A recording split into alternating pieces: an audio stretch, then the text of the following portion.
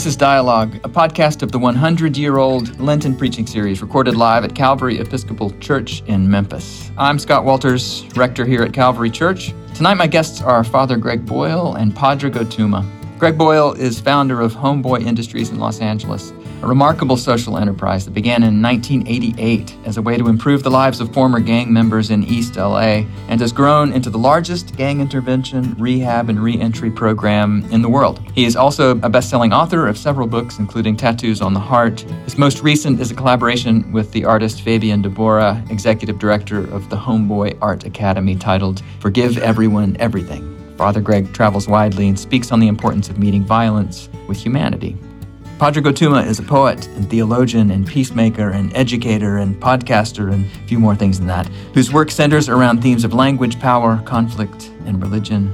For 5 years, Pádraig was the leader of Corrymeela, Ireland's oldest peace and reconciliation community. He has written books of poetry and prayers and a memoir and more. His most recent publication is Poetry Unbound, 50 Poems to Open Your World, which expands on his, if I may use one of Pádraig's favorite adjectives, his magnificent podcast, Poetry Unbound, which is part of the On Being constellation of magnificence. Welcome to you both. What a joy to have you both here tonight. Thank you. Thanks, Scott. I've really been looking forward to this, partly, I like both of you, but partly because when I reached out to Pádraig, he had landed earlier on the schedule, and I said, Pádraig, what would you think about having a conversation with Greg? And I said, absolutely not. But you'd connected, there'd been a connection that had happened just in the last months or year. So I would love to each of you talk about how you discovered the other and what drew you to. They only met a few minutes ago, actually in person, but they're acquaintances. So what do you know about the other and what drew you to the other's person and work and all the things? Don't look at me. Yeah. No, I'm a big fan. I listened to his podcast. I knew him through Krista Tippett, who was a mutual friend, and a friend sent me in the shelter, and I thought, wow, this is amazing. So it's a book I recommend to everybody. So then when I heard that I kind of didn't believe that you would actually be here. Somehow I thought you were going to be, piped in or something from some other place. So I just found out that you were actually going to be here in person. Here's how prepared I am. Just I think today, I asked Heidi and I said, oh, so Pádraig will be from Ireland or, oh no, he's here. And I went, oh my God. So I was totally thrilled. So I'm a big reader of you and listener. I came across your work, Greg. I was telling you just beforehand. Somebody wrote to me a few years ago and said, can I have your home address? And I normally don't say yes to that, but I really liked the way that this person wrote and they said, I think they worked in a library and said, I want to send you something. And it was Greg's book, Tattoos on the Heart, years ago. And I think it was even before Krista had interviewed you. And so I have a lot of time for Jesuits.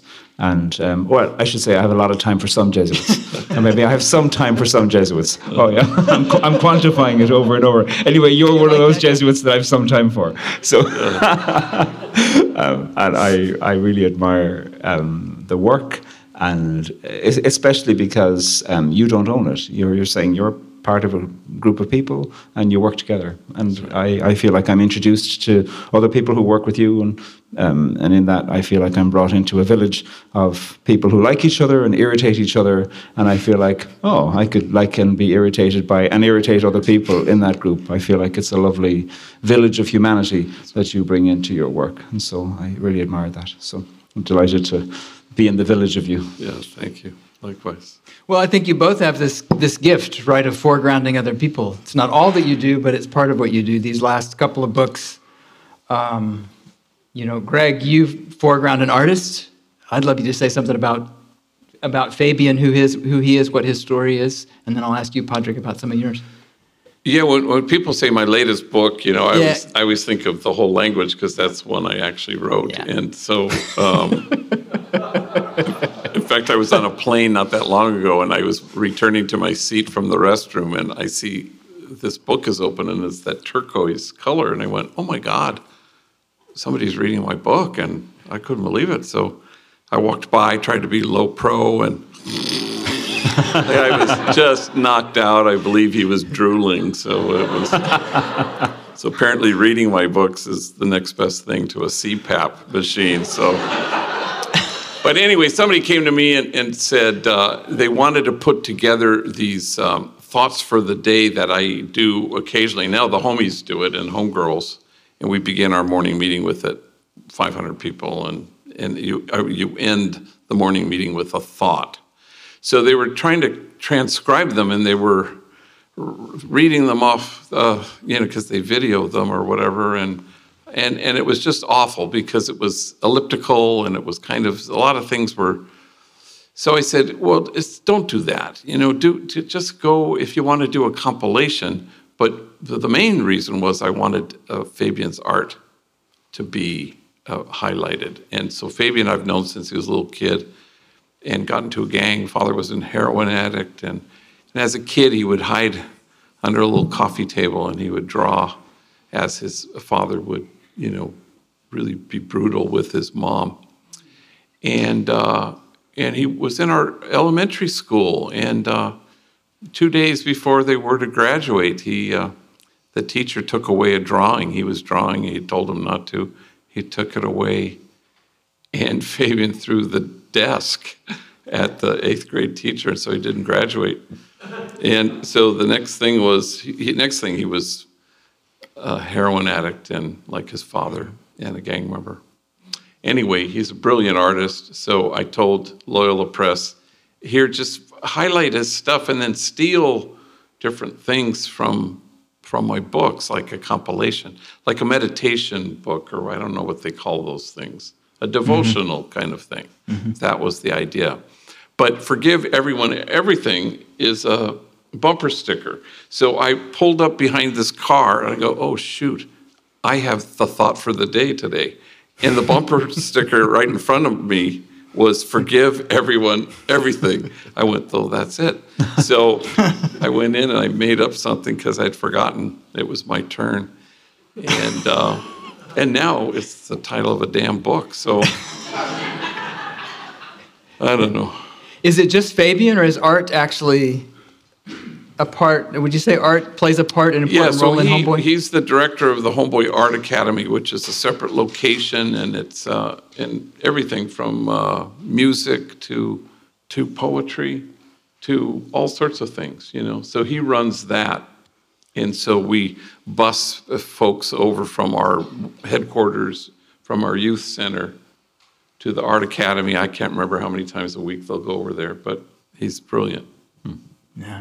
Pádraig, everybody knows you care deeply about poetry, but it's clear from your podcast and in the book, you're putting poetry to work in the world. Art has responsibility, it feels like to me. Can you speak to this idea of how art has a place, or how you go about choosing art and ask it to do some work in the world in a way that doesn't shoehorn it into an agenda? Does that make sense? It's a tension for me. So I'm lucky having grown up in Ireland, where certainly when I was growing up, we were learning poems in Irish and English off by heart every week, one poem each week in each language, from the age of 5 to 17. And so by the end of each year, you're supposed to have 35 poems off by heart in each of the two languages to be able to write an exam or whatever, or to recite it. And so in that way, I feel like poetry has always had its own experience and existence for me. And that this was just the ordinary village school. This wasn't any private school. It was just poetry is part of the culture in Ireland in a very powerful way. And that kind of put poetry into me. And it has put poetry into a lot of people in Ireland. And I am very grateful for that. And as a result, it has never been in my imagination that poetry doesn't have a voice in the public. I can't say what poetry's role is. I don't think art has a role, because then you're suddenly turning it into a strategic plan to say poems should do the following thing. It shouldn't. A poem should do whatever the poem wants to do. And even the poet, even the artist, doesn't know what the work of the poem is. You're surprised by it. It comes out of you, and then it looks back at you like some half-tame animal that also you don't own, and then it goes and does what it wants to do, and maybe you can catch up, or maybe you can't, and other people will begin to get to know it and have their relationship with the art that came from you, And that, I think, is part of the strange, untamable nature of art. And it is an art of language, poetry. And I think every generation has had a crisis of language, whatever generation that is. And the crisis of language always feels particular. And these days we can speak about the crisis of language, which is about trustability, which is about what is the quality of language in public, which is about how is it that you can consider and discern, is somebody telling you the truth, and is somebody speaking authentically, and are they capable of speaking both with power and with vulnerability? And that's the current, I think, one of the current crises of language. And by telling the truth, I mean telling the truth about the past as well, and owning and acknowledging that. And I think art can bear witness, poetry can bear witness to that. And I am in debt to the poets who have taught me some tools about doing that, which is not just about being a poet, it is about being a person in the world, to tell the truth, to not be frightened of the past, your own past, especially when it's shameful. That, I think, is a call to the integrity of language. And I am shaped and changed and moved by anybody who has used their words to do that, whether they call themselves a poet or not. I'm moved by the capacity to do that. And as someone who works in poetry, I want to amplify poems that are doing that, about the human condition. I hadn't thought about it till this moment. They're not poems, but both of you are great excavators of the world, of what's been set aside by a lot of folks. Greg, your sermon today was just a wonderful series of stories and anecdotes. You're brilliant at bringing to life stories of people that the world would just as soon not pay attention, give up on. Poets aren't exactly at the fore in the power structures of the world. That feels like something, a work that's in common, as different as perhaps poetry and former gang members are. What gives you capacity to see possibility in these overlooked lives or forms or?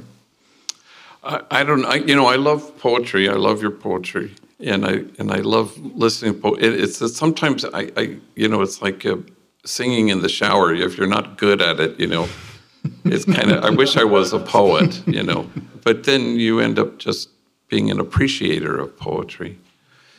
And the homies have a certain kind of poetry, the way they talk, if you really listen.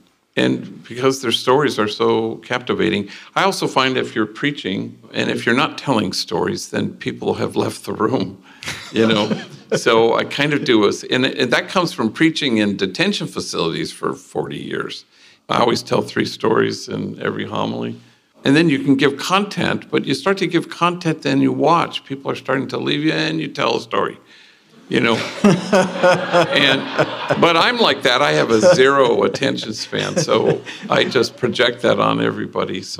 But that's how you honor. I mean, part of the thing is, last night the 2 homies at St. Patrick's told their stories. One had done this a few times. One had never done it, and both. You're talking about power and vulnerability. That's what they had, and then everybody's making progress in terms of do you remain a stranger to yourself? And we've had lots of conversations, myself and the other 2. They're off since we're leaving tomorrow morning early. They're seeing the city. And,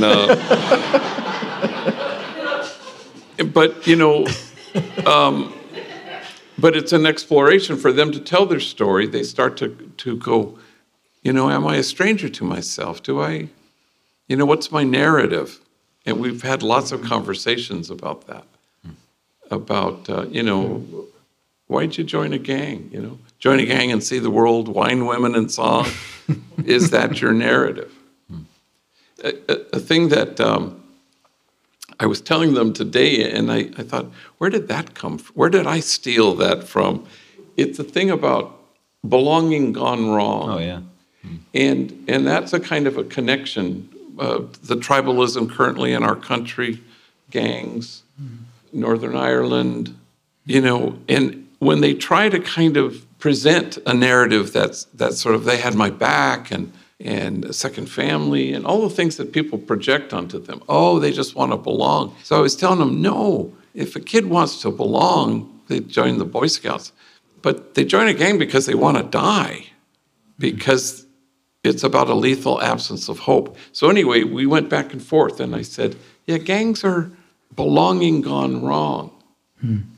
And when I went, later on I went, where did I steal that from? And it was, I don't know where you wrote that. I stole it from someone else. Good poets borrow, great poets steal. That's what T.S. Eliot said.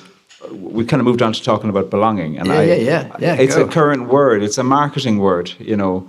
I was talking to a fellow the other night who works for, is it Buick? Are they cars in America? Do I have that right? And he was saying that he's in marketing, and he said that their latest campaign is your new Buick will be so you, or something like everybody will say, that's so you. And what that's doing is selling people's belonging back to themselves for the price of a car, an expensive car. So buy this and you'll be you. And everybody will say that you'll be you.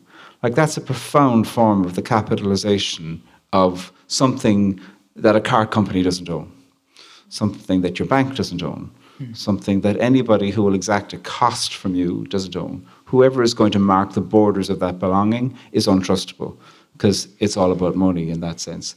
And other places, the cost of entry is about your integrity, or about your capacity to tell the truth, or your loyalty to somebody, or you need to take on the mantle of hating a group of people in order to belong here, or dehumanizing, you know. Difficult to get in, easy to be kicked out. Belonging has been commodified. I don't trust it when anybody says to me that belonging is what's happening, because I just think, at what cost? Who's charging? Who's guarding that border, and who'll kick me out, or who'll refuse me exit or refuse me entry?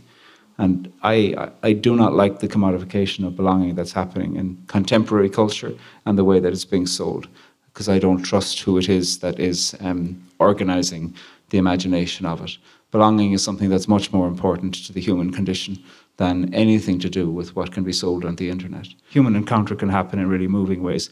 And all belonging is temporary. Anything that says that it isn't is lying. We're all going to die. And so, therefore, there has to be an understanding of the temporary nature of this. And for me, that's one of the reasons I love poetry, is because a poem isn't trying to say, this is the scripture of the world.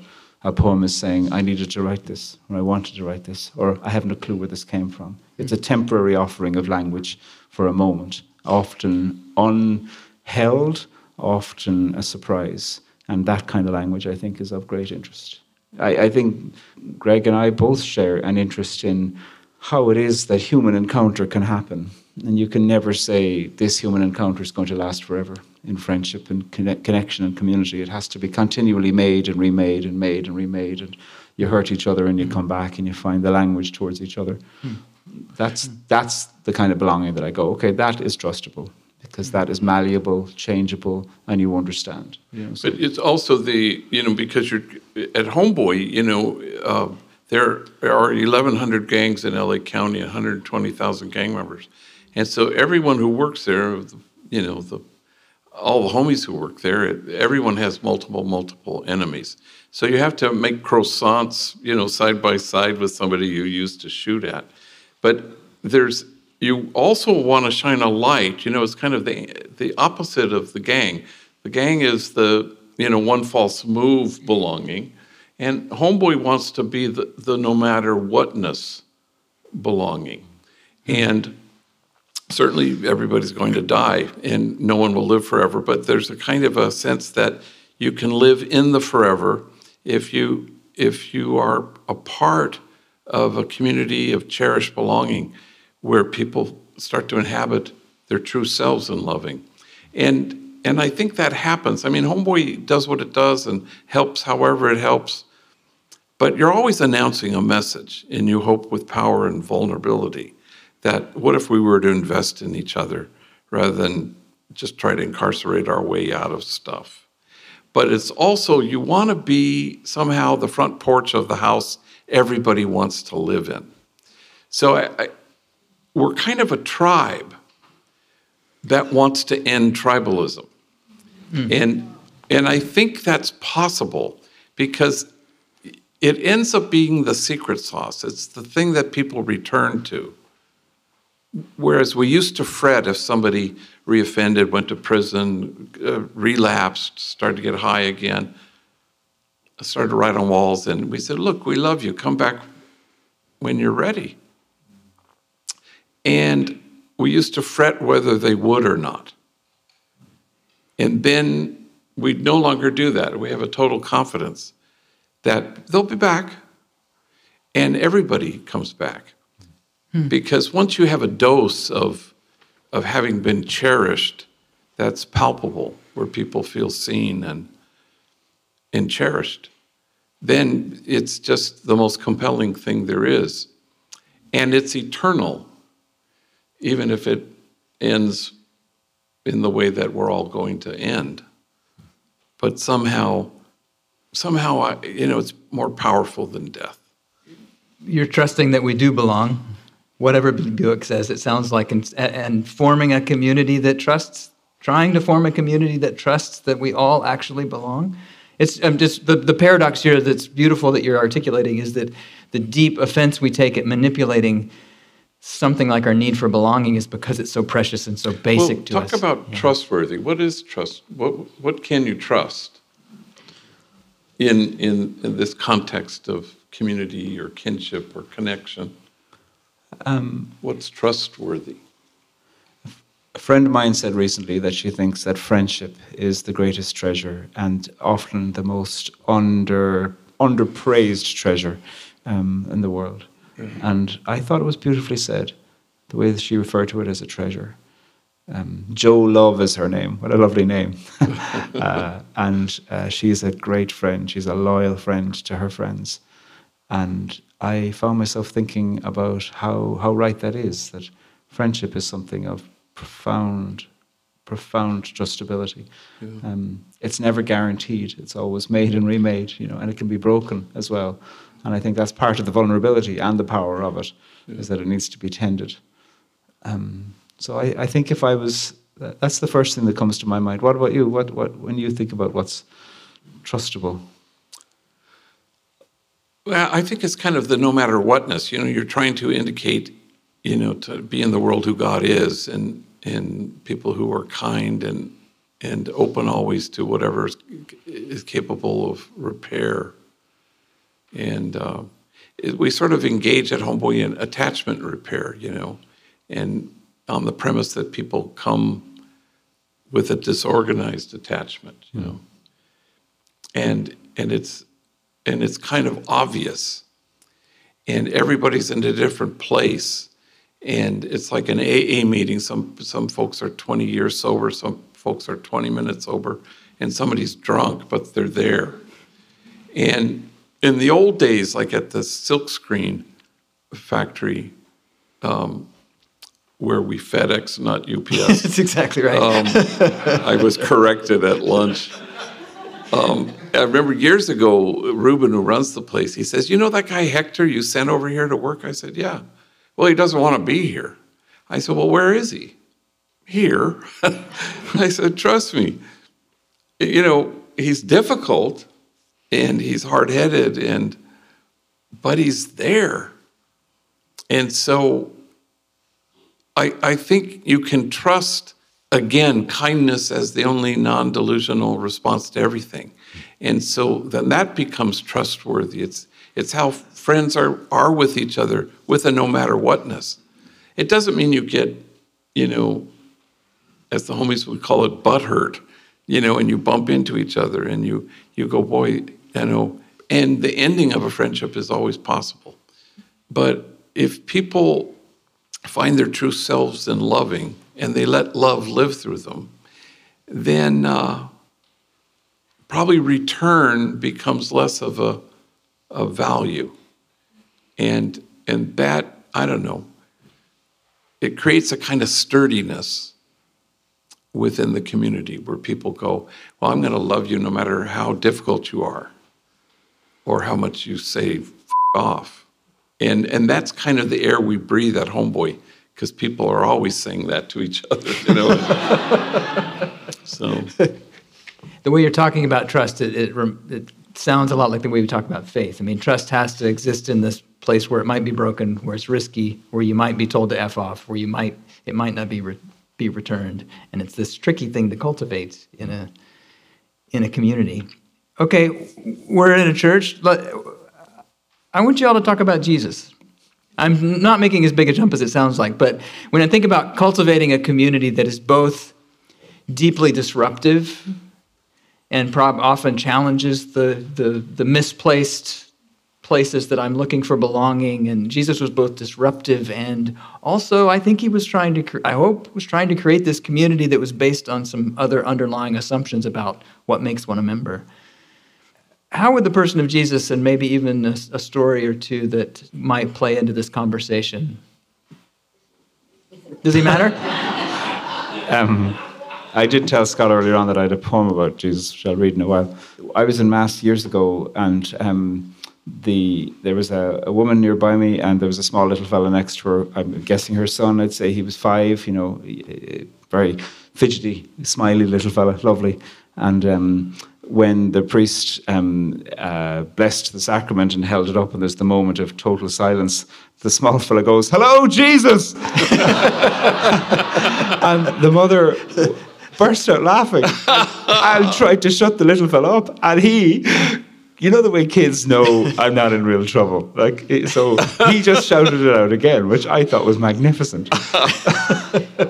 And I mean, to speak about Jesus of Nazareth is difficult because he has been so weaponized. The language of him has been so brutal. And I'm from Ireland, my God, what Britain did in the name of religion throughout the 100+ countries that they tried to be in terms of the commodification of that is war making. So in terms of to bring religion along through colonization.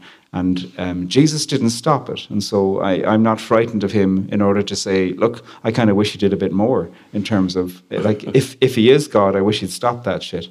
And I genuinely mean that. Yeah. I'm not just trying to be smart. Because I have a problem with living in a world where somebody who stood up for standing up against justice, so much injustice has been done in that name. So many powerful people have become more powerful as the result of following somebody who advocated away powerlessness. So it's hard to talk about him. And I regularly think about that small fellow whose heart was open and who brought in such spontaneity and creativity and love in that moment. Something new was made in that moment. I'm guessing somebody had said to him, when the bell is rung and when the priest does this, that's when Jesus comes. And he thought, well, I'll say hello. How magnificent, So I have spent all of my life really thinking about Jesus of Nazareth and trying to believe in him or hate him or love him in ways that feel authentic, in ways that feel true, in ways that feel like the circumstance of the suffering of a country, the suffering of a life, as well as the potential of Jesus of Nazareth's extraordinary bravery are present. And to treat him as a human, I'm kind of uninterested in seeing him as a God puppet, because then he's just a God puppet, So when he went and prayed and asked his friends to watch out for him, was he wondering about escape and his deep disappointment when he says, couldn't you even watch an hour? I don't want to think about that in terms of the significance of it, in terms of salvific history. I want to think about it from the point of view of somebody who might have been thinking, could I live with myself if I escaped? And I like that side of the imagination. I'll read a poem and then we'll hear what you think about Jesus. Father. So here's a poem called "Here is the Lamb of God who takes away the sin of the world." You weren't that perfect, weren't lamb pure or cocksure with certainty. You weren't as innocent as you're made out to be. You knew people, you knew power games, knew that the main ambition of ambition is ambition. You knew the names of other people's fears because you had plenty of your own. You knew the touch of a friend was not dependent on their cleanliness, and you knew this because you knew need, knew the way that story bleeds through the actions of a day and how shame makes us play parts that are beneath us. You are beneath us and above us in the song we sang as children. You are in the piss and blood. You are spit mixed with mud. You are the rotting hand of God waiting for a hand to hold. You're not gold, you're rock. What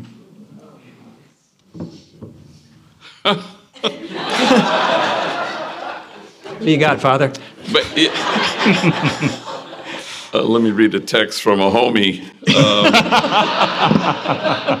Actually, yes, there's a homie named Sergio who I call my spiritual director, and every morning we communicate. I get up really early at 2:45, and he gets up really early, and we'll read the readings from the day, and he says these things that are just so remarkable. But he always says, we're meant to do Jesus one better, and acknowledging that Jesus is a rock and not gold is part of the whole thing.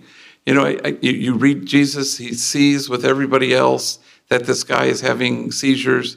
He thinks, like everybody else, that the guy is possessed by a demon. He isn't. He has epilepsy. But that's just because Jesus was a man of his time. When I hear, Pope Francis say homosexuality is not a crime, that's because he knows the God of love. But then when he says it's still a sin, that's because he's an 85-year-old Argentinian. And that's okay. You're all trying to make your way. In my way, I'm 68 years old, and I'm a man of my time. And there are things that you get and you see only not so clearly. But I was cooking dinner for all the novices, and whenever they have a lot of people, they ask me to cook, because I kind of like it. It's like a Zen thing for me. But all these five novices, there are 20 of them, 5 come into the kitchen. I'm trying to make sure the chicken isn't burning, and one says, "Can I ask you a question?" I said, "Sure. How do you talk to people about faith?" I go, "Oh, shit." I'm trying to keep the polenta from clumping, and how do you talk to people about faith? And I said, "Well, I don't." All 5 of them gasped, audibly gasped, which kind of shocked me. And I said, "Well, it's about living as though the truth were true. Otherwise you stay stuck in creedal statements, and it's in your head and it's belief systems, and occasionally it'll wander down to your heart. But it has to make its way to your feet."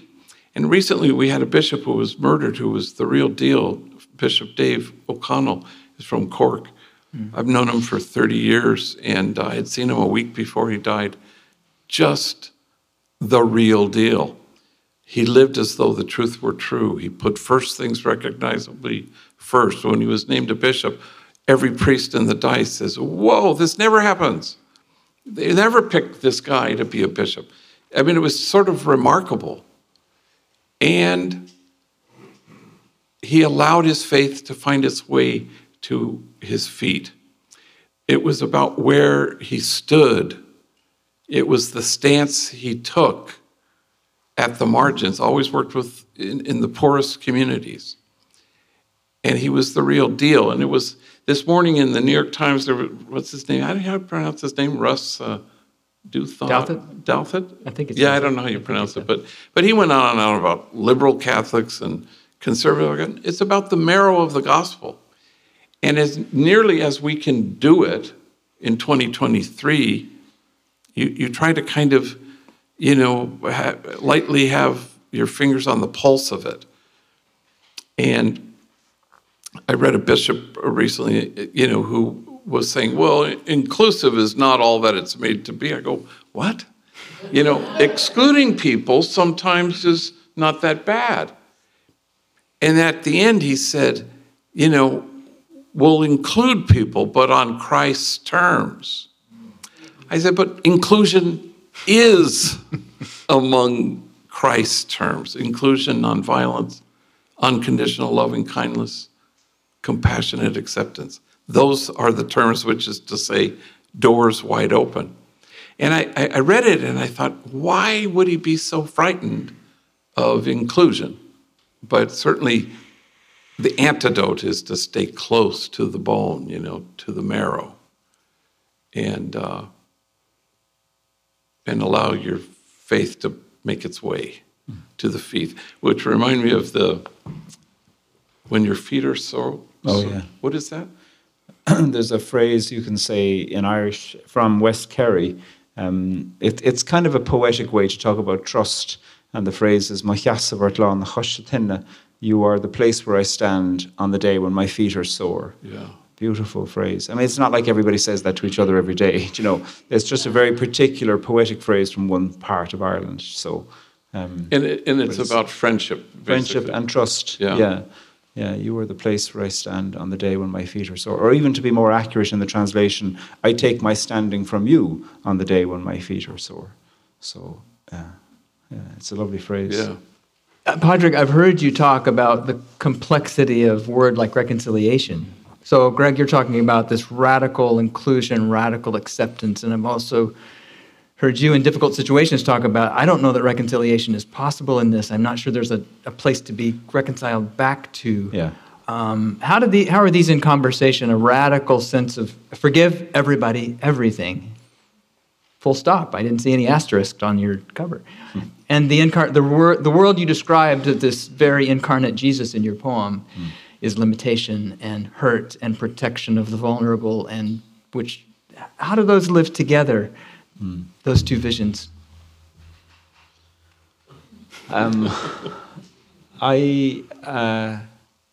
suppose I'm always made wary about binaries. I read a book at one point years ago that kind of said, you can forgive or you can be bitter, and I just found myself bored of the book because I thought, like, if that's the options, well, then I'm in trouble. But I like the idea that there's a spectrum of positive responses to the difficulties of the world. And forgiveness is one of them, if it's chosen freely. But also there can be seeking for justice, there can be change, there can be healing, there can be all kinds of truth recovery. When it comes to a place that's known violence, I like to see a suite of options. And one of the things that often happens in places of pain and war is that the people who are trying to do the good work end up fighting against each other.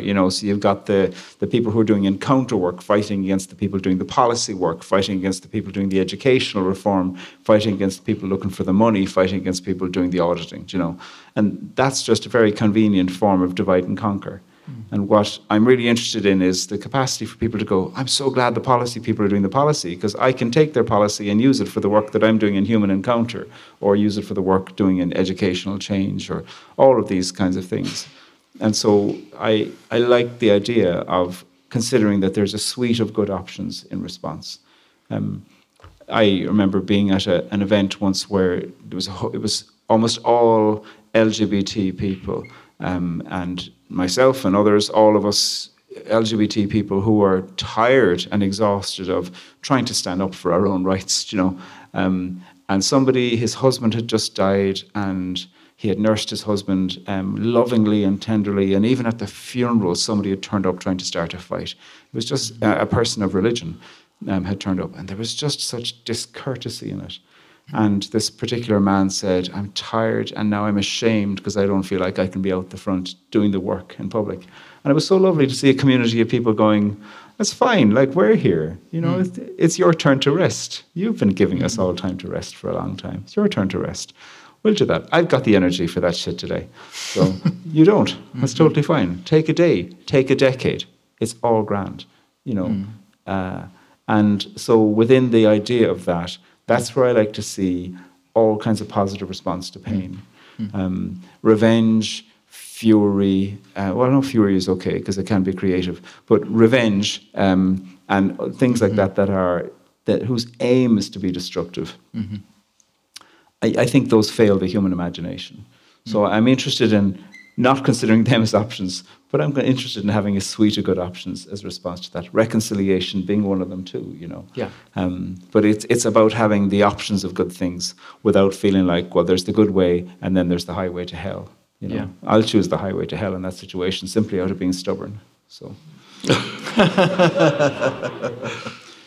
Anything to add to that? Yes, so I'm sort of uncomfortable with the title of that book, which was kind of forced upon me. Yeah. No. Because I always think, don't settle for forgiveness, hold out for mercy, which is this whole other thing. So speaking of Sergio, who emails me, I think, wasn't the other day the gospel was how many times? 70 times 70.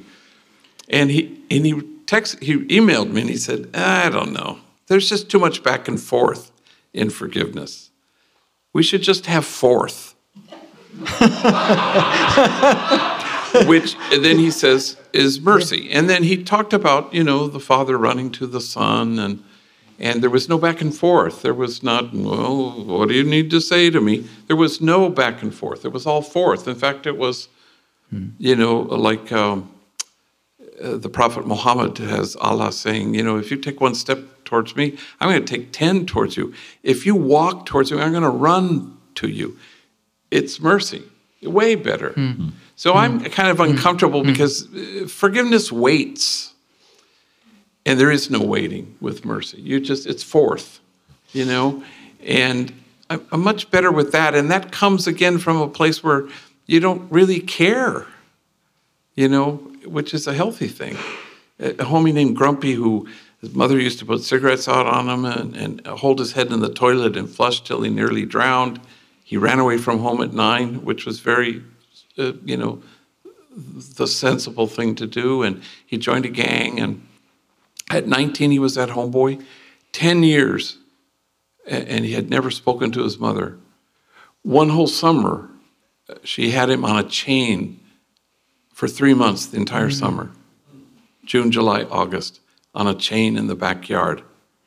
And she would throw food out to him. And when she unchained him, he ran away forever. So 10 years, he says, I want to talk to my mom. And he had inhabited the truth of who he was, that he was exactly right. And he became that truth. And he said, I want to talk to my mom. God, are you sure? He said, she's the only mom I have. So he went into my office. He came out minutes later, and he was clearly shaken. And this is the woman who brought him into the world, and I'm going to presume quite mentally ill. And this is what she says to him after 10 years. She says, "Tú eres basura. You are garbage." And he had big tears in his eyes. I said, "You didn't believe her, did you?" He said, "Oh, no, I forgave her." But what he really was forth, It was just mercy. He didn't wait. He didn't expect her to say anything. And it was all letting love live through him. And because he had found his truth. And even how horrible that is, it just couldn't touch him, It's so moving that somehow he had been loved into a sense of generosity. Yeah, and mercy. Yeah, that's lovely. Yeah. And didn't have that score to settle, which of course couldn't be settled. There's no settling of it. Yeah. Even if he had a limited sense of what was her malady, Sure. Who cares? I mean, he had a vague sense that maybe she wasn't right. Sure. And that nobody healthy put cigarettes out on their kids. Sure. But because diagnosis only goes so far. Yeah. Like I'm struck with how he loved himself in that extraordinary freedom in himself. Like that is... And it only could have happened if that had happened for him, where I know who I am. Yeah. Vengeance was gone. Vengeance won't function in that. Yeah. Rage might, but not vengeance that's calculated. Well, rage is just energy. I have 11 more things I want to ask you, and it's 7:03, and I promised we'd ask some other folks here. I did want to ask you too about prayer, but so put that in the back of your minds, how prayer might feed into this process of I want to be this person you've just described, Greg. To confront, to be able to bring this kind of energy into the world in spite of the world that's in my tiny ways. Some thoughts on prayer? Yeah, how that would. You go. Here, I'm going to use your gesture and point at you. Well, you say, greeting, which I really love, and have used that. So I'm a kind of a mantra person. So I get up really early and I have my little practice and I walk for an hour, and so I'll have just kind of this mantra that will breathe in and breathe out. And anyway, I try to do it all day, but I do it with some intentionality in the morning. But I love prayer as greeting what is and what's happening, and no matter how awful it feels sometimes about what's happening, you you want to be where your feet are and remind yourself to be there. And so, I don't know. I think prayer and practice has gotten simpler, clearer over the years. It wasn't so much in I'm 50 years a Jesuit. So in the early years, it was kind of more panic. And now it's just kind of resting in the stillness of God and trying to return to it. The homies, always talk about recovery, one day at a time, and I go, whoa, that's too long, So then you connect your cherishing to breathing, and you cherish with every breath you take. And so cherishing is actually not hard, but remembering to cherish is really difficult. And that's kind of the practice, I think. Think you'd add there? Yeah. My mother once said to me, we were chatting over a cup of tea in Cork, and she said, have I ever told you about the time Our Lady appeared to me? And I was only half listening, and then I was suddenly really listening.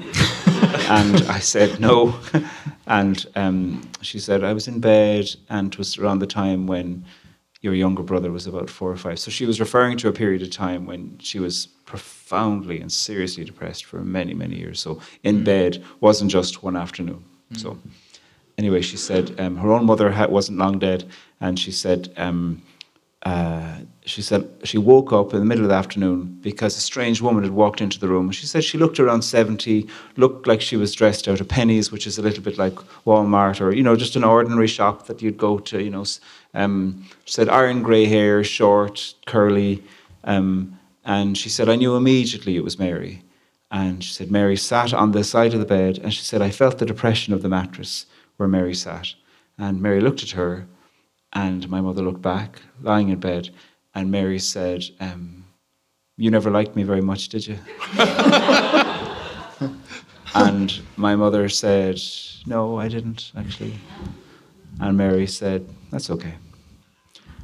And then my little brother, who was 4 or so, walked into the room, and my mother looked at where he'd wandered in and then looked back, and Mary was gone, the star at the sea.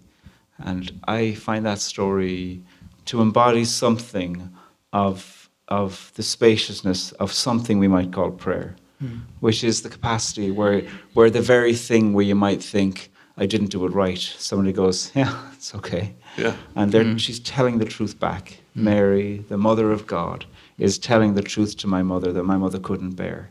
And somehow my mother needed that, and in this experience was asking that back. And I don't call myself a believer. I'm in the room next door. It's too complicated for me to subscribe to any doctrine. But I think the question about veracity of that story is absolutely failed if you think it's going to be proven through forensic analysis. It's proven through something to say, and what happened afterwards? And did life become a bit softer? And by which I don't mean a radical transformation, everything became easy, just a small bit easier. And my mother said it was easier to pray the rosary after that. And she said, I like praying the rosary. It's a nice thing in the day. And what a lovely, humble imagination about what prayer is meant to do. It's not an escape from the world.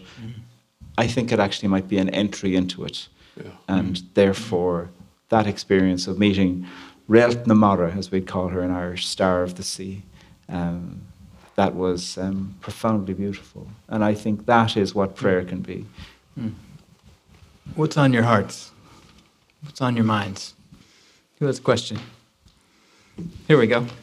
I'm curious if you have any thoughts on partitioning forgiveness and reconciliation as two separate but related theological and social ideas, particularly in this divided time.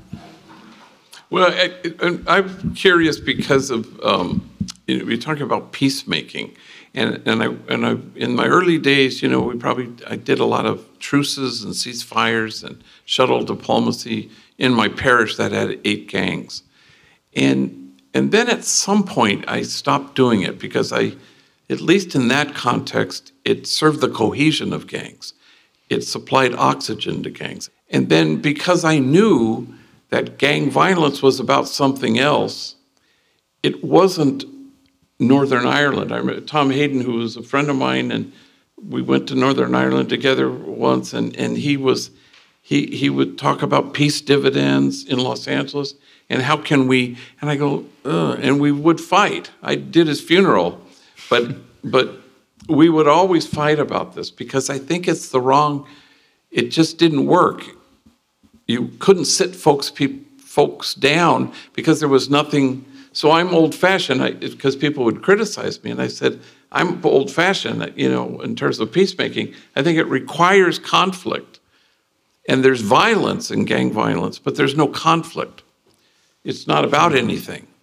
It's about, the traumatized and the despondent and folks who are mentally not well, and their violence is a language. And you want to know what language is it speaking. So then you infuse hope to folks for whom hope is foreign, and you enter into this exquisite mutuality of relationship, and you receive people, and you allow your heart to be altered, and you let yourself be reached. And the byproduct of it is peace. But we're kind of a head-on kind of society where we want to address stuff right away because it's kind of self-congratulatory. We address this head-on. Yeah, but it's not about this. It points to something. It's indicating. And let's address what it's about, as opposed to calming the cough, of a lung cancer patient. So, but that's different. Your experience is different than gang violence. Yeah. I like the generosity of what you're saying, and the idea to say that you're looking for something that's about building on the flourishing of an imagination and the flourishing of a community. And I think where that's possible, it's a really good thing. And this isn't even the other side of it. I think there's also realities where we are speaking about societies where you are looking for, in policy, to have something like reconciliation. So the north of Ireland has the world's most accountable police force service in the world, because it didn't before. And that's an act of reconciliation. We have a separate, independent body that polices the police. And there's often profound tension there, and where collusion is investigated by the Ombudsman's office in terms of looking at that. And that is an act of reconciliation, to say we are there's an intervention there. There's an intervention in that is acknowledging a problem and is saying we're putting something in place to make it better. There was a deliberate approach of hiring people for the police service who were from Irish Catholic backgrounds, because previous to the Good Friday Agreement, it had been something like 97, 98% people from British Protestant backgrounds, which therefore meant that there was a terrible weighing in terms of a particular point of view when it came to that. So that's an act of reconciliation in structure. It's also an act of a certain form of policy reparation. So forgiveness, reconciliation, reparation, all justice-seeking, truth acknowledgement, all of these things I think are very helpful. Thinking about it on an individual level, I think of forgiveness as something of where I want to wish somebody well, where perhaps they have hurt me. Okay, I have given myself permission for a long time to think that wishing somebody well can involve all kinds of things. It might be that I wish them well and me far away from them. And that's sensible. I like the idea where I can wish them well and imagine something of some kind of reparation and some kind of coming together. And sometimes that has worked. And other times it has worked because I've given myself the time. And I can only speak about that because presumably other people have had to do the same for me, where they've needed space from me, and where they then need the time, with time, are able to say, okay, they could forgive me as well. And so I suppose all of these things feel malleable with each other. 7:15, but if there's one more, yeah. I've been listening since I heard the interview on Being, I guess it's maybe 10 years ago or so, and reading. And I was at Novel Bookstore when you presented Barking to the Choir. And someone asked you how you deal with loss, I think. I'm not really sure, so I've been wanting to clarify this now for about 4 years. And I'm really curious anyway to hear that and sort of broken down. Because in that first interview with Krista Tippett, you said something about losing someone and the person you lost that someone to was also your son. And I'm really curious about how you deal with loss and with the amount of loss that you deal with, what you go through to deal with that. Yeah, thank you. So I'm going back to L.A. and I'm planning a funeral of a little kid named Diego. He was 14 when he worked at Homeboy, and he was 18 and was killed, and his mother worked at Homeboy. So, just a sweet, amazing kid. Part of the thing is you have to find the thing that death can't touch. And so because I'm kind of weird that way, I would think, just because I've buried so many people. And so, whereas a homie said to me once, death is a punk. And I go, yeah, that's true. So you have to put death in its place, otherwise you're doomed. And there are all sorts of fates that are worse than death. So if death is the worst thing that can happen to us, if you think that, then you really don't have access to life itself. So recently I did a huge funeral, rarely at Dolores Mission, and because I've been connected there for 40 years, a woman who was just, revered, a community organizer, a legend, died very young. And so the family asked me to do it, even though I'm not the pastor there anymore. And it was outside mass because we didn't have room for all the people. So it was I'd never seen this before at Dolores Mission. And I guess I must have had some anxiety about it. So the night before I had this dream, and this woman, Rita Chaitis, she appeared to me in the dream. And it was one of those things where I woke up and I wrote down exactly what she said. And she said, all of us are born, and all of us will die, and all we have left is the tender time in between. I got up, turned the light on, I wrote it down word for word, and became kind of the centerpiece of what I said the next day. But I think that's true. It doesn't mean you don't feel the pain and the loss of stuff. And we had a lot, during the pandemic, I had lots of double funerals of COVID folks and parents and grandparents of homies. Lots of fentanyl, unbelievable fentanyl overdoses, and then continuing gang homicides. Anyway, I don't know. As long as you can stay anchored in the present moment and delight in the person in front of you, death has no power whatsoever. And once you're not afraid of death, you're really kind of not afraid of anything. And it's a helpful practice to practice your own death and the death of the folks that you love, knowing that it'll all end, and all you have is the tender time in between. So, thank you two. What a gift to be with you. Can we thank them?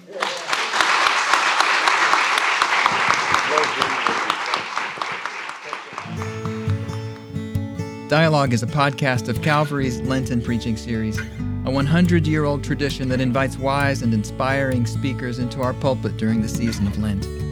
Dialogue is produced by Noah Glenn of Perpetual Motion. Our theme music was composed by Spence Bailey. Special thanks to Robin Banks, Director of Communications at Calvary, and Heidi Rupke, Lenten Preaching Series Coordinator. And thanks to you for listening. If you're curious about the home of dialogue in the Lenten Preaching Series, Calvary Episcopal Church is an eclectic bunch of Christian people. We don't all think the same thoughts or dress the same way or vote for the same candidates or even believe all the same things about the mystery of God and what it means to be human. But we do believe that we need each other because of our differences, not in spite of them, and that God calls us into a beloved community marked by unity, not uniformity. Subscribe to Dialogue at calvarymemphis.org/podcast or wherever you get your podcasts. Visit Calvary in person at the corner of 2nd and Adams in the heart of downtown Memphis, Tennessee.